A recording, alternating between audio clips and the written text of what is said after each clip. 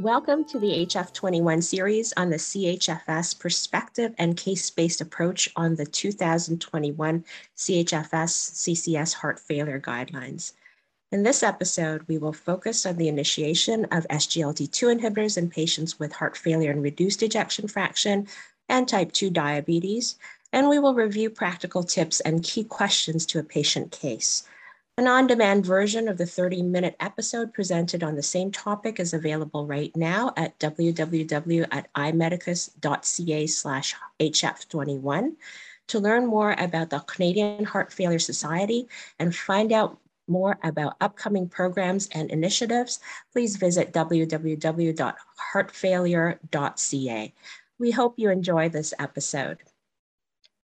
So my name is Dr. Grace Chua, and I'm a cardiologist at Mackenzie Health in Richmond Hill, Ontario.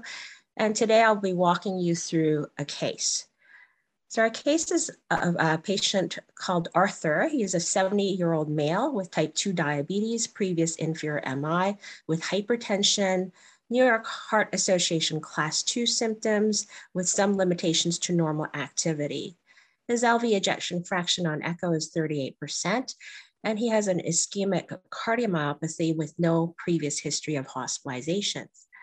His current medications include an ACE inhibitor, perindopril, 8 milligrams daily, a beta blocker, bisoprolol, 10 milligrams daily, a MRA, spironolactone, 12.5 milligrams daily, furosemide, 40 milligrams daily, atorvastatin, enteric-coated aspirin, 81 milligrams daily, metformin, 1 gram BID, glyburide, 5 milligrams BID.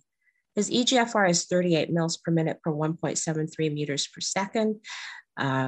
His creatinine 131, potassium 5.2, NT-proBNP 940 picograms per mil, heart rate 65 beats per minute in sinus rhythm, blood pressure 132/88, and his hemoglobin A1C is 7.3%.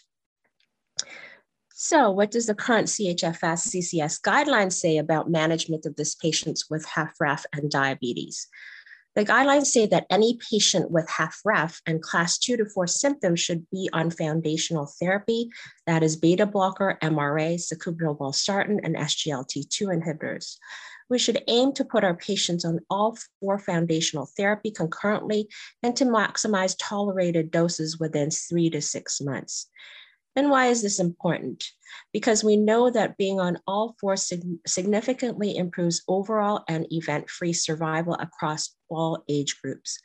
A recent cross-trial analysis shows that a 55-year-old patient on all 4 foundational therapies compared to ACE inhibitor or ARB and beta blocker alone improves event-free survival by 8.3 years and overall survival by 6.3 years. And these agents, including sacubitril, valsartan, and SGLT2 inhibitors, start to work very early with a statistical significant difference seen at 30 days or less after initiation. The prognosis of HFrEF is poor, we know that, with a 50% 5-year survival.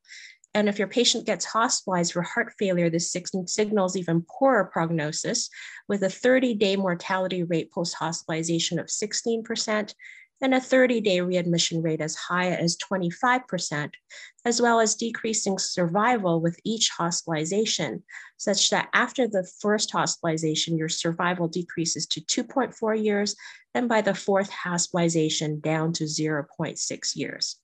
So we need to act with urgency, and anything we can do to prevent admission or readmission for heart failure is key.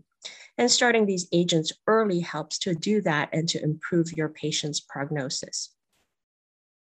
The data on SGLT2 inhibitors and HFrEF is seen in sister trials of DAPA-HF with dapagliflozin 10 milligrams daily and EMPA reduced with empagliflozin 10 milligrams daily. These agents were used on top of very good triple therapy for heart failure and showed a statistically significant reduction in the primary endpoints of cardiovascular death and hospitalization for heart failure with very similar and robust hazard ratios of 0.74 and 0.75 respectively. So as mentioned, the curves separate early with a statistical significance seen within 12 to 28 days of initiation. And these trials show that this works regardless of diabetes status, both in diabetics and in non-diabetics. So we can now truly say that SGLT2 inhibitors are not just diabetic drugs, but should be considered as heart failure medications. Not only this, there are renal benefits seen with SGLT2 inhibitors, both in the Credence trials in diabetics with CKD and albuminuria, and with canagliflozin, and in the DAPA-CKD trial in both non-diabetics and diabetics with CKD and albuminuria with dapagliflozin.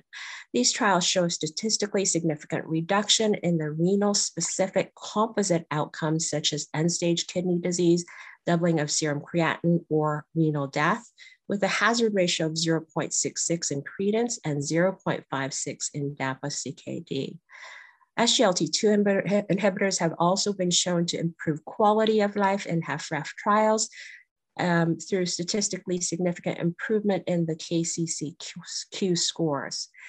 Sacubitril/valsartan has also been shown to be superior to ACE or ARBs alone at lowering the risk of renal dysfunction, as seen in a meta-analysis that included the large Paradigm-HF and Paragon-HF trials. So let's look at some practical tips now when initiating SGLT2 inhibitors. And most of this is nicely summarized in a schematic from the CHFS, which can be downloaded at heartfailure.ca. So let's look at glucose management. Number one, don't use them in type 1 diabetics due to an increased risk of DKA.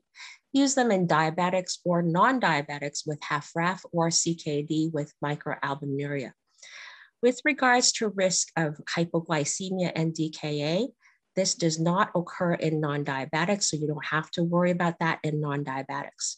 In diabetics, hypoglycemia is rare without concomitant use of a sulfonylurea or insulin. If your patient is on an SU, I usually try and eliminate it, particularly if hemoglobin A1C is less than 7.5%. I usually reduce the SU dose by 50% and insulin dose by 20%. Note that the effectiveness of SGLT2 inhibitors at lowering glucose is based on your patient's eGFR. If your patient's eGFR is less than 45, the effect of glucose lowering is minimal, and you may not have to worry about adjusting anything. However, we should stress that cardiorenal benefits persist regardless of the eGFR and is present down to 20 mils per minute per 1.73 meters squared, as seen in the EMPEROR reduced trial. The risk of DKA is low in well-monitored patients in the heart failure trials, 0.1% or less. And although it may have serious consequences, unless the risk of DKA is high, SGLT2 inhibitors should not be withheld in HFrEF therapy due to its large clinical benefits. Now, strategies to mitigate DKA by holding SGLT2 inhibitors when fasting or with acute illness and volume loss, such as seen in the Seidman's criteria, as well as staying well hydrated when ill and seeking medical attention promptly when there are symptoms of DKA, even if the glucose is not extremely high, as seen with SGLT2 inhibitors, can cause a euglycemic DKA. Patients should also refrain from a high ketone or very low carb diet, and also from withholding their basal insulin. In diabetics, consideration should be made at replacing an agent with no documented cardiorenal benefits, such as an SU or a DPP4 inhibitor, with an SGLT2 inhibitor for its cardiorenal benefit and not only for its glucose lowering effect. So let's look at renal function and volume status. So number one tip, it's all right to start an SGLT2 inhibitor down to an eGFR of 20. The previous much higher eGFR labeling pertains to glucose reduction and not cardiorenal protection. In the heart failure and CKD SGLT2 trials, safety and efficacy was seen in patients regardless of the eGFR. There was no interaction or heterogeneity based on renal function.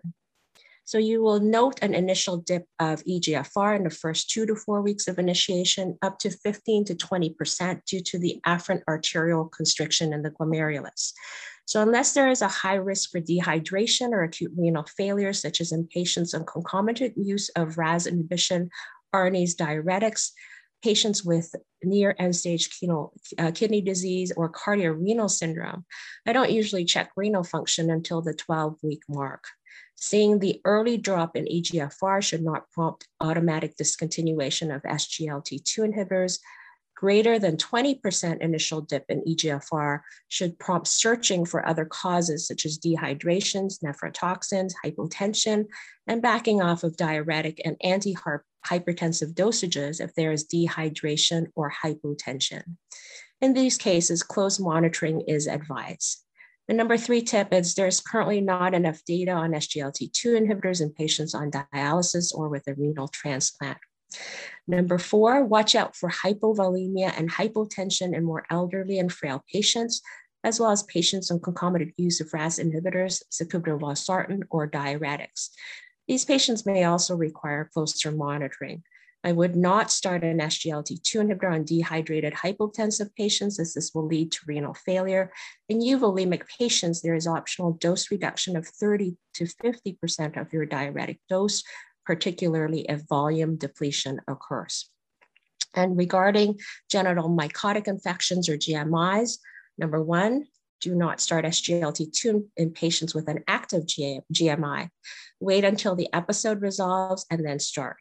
Number 2, I find in my practice counseling is the key and will prevent heartache and ensure success. So practical advice such as rinse and wipe after each urination. Don't wear tight pants and change your underwear daily is what I give to my patients. Number 3, you can treat GMIs with a pill and pocket approach such as fluconazole, and it does not necessarily require discontinuation of therapy.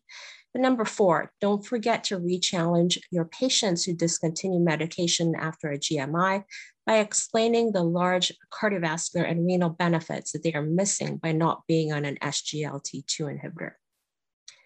So coming back to our patient Arthur with symptomatic HFrEF, we need to, number 1, add an SGLT2 inhibitor such as dapagliflozin or empagliflozin to assist with the treatment of heart failure and provide cardiorenal protection. I would cut down on his dose of glyburide by 50% or eliminate it altogether if possible.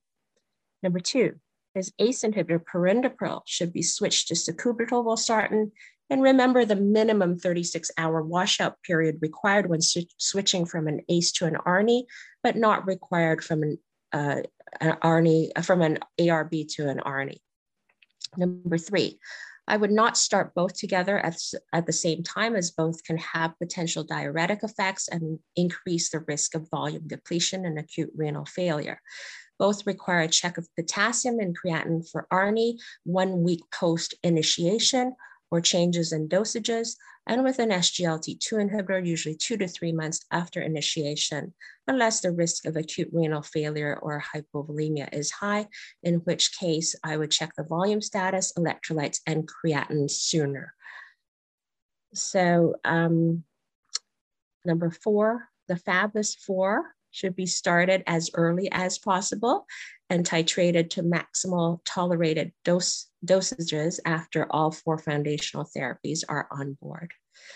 So I hope that in this podcast, I have been able to give you a good review of the use of SGLT2 inhibitors and foundational therapy in HFrEF in both diabetics and non-diabetics, as well as give you useful practical tips regarding initiation of SGLT2 inhibitors in heart failure patients.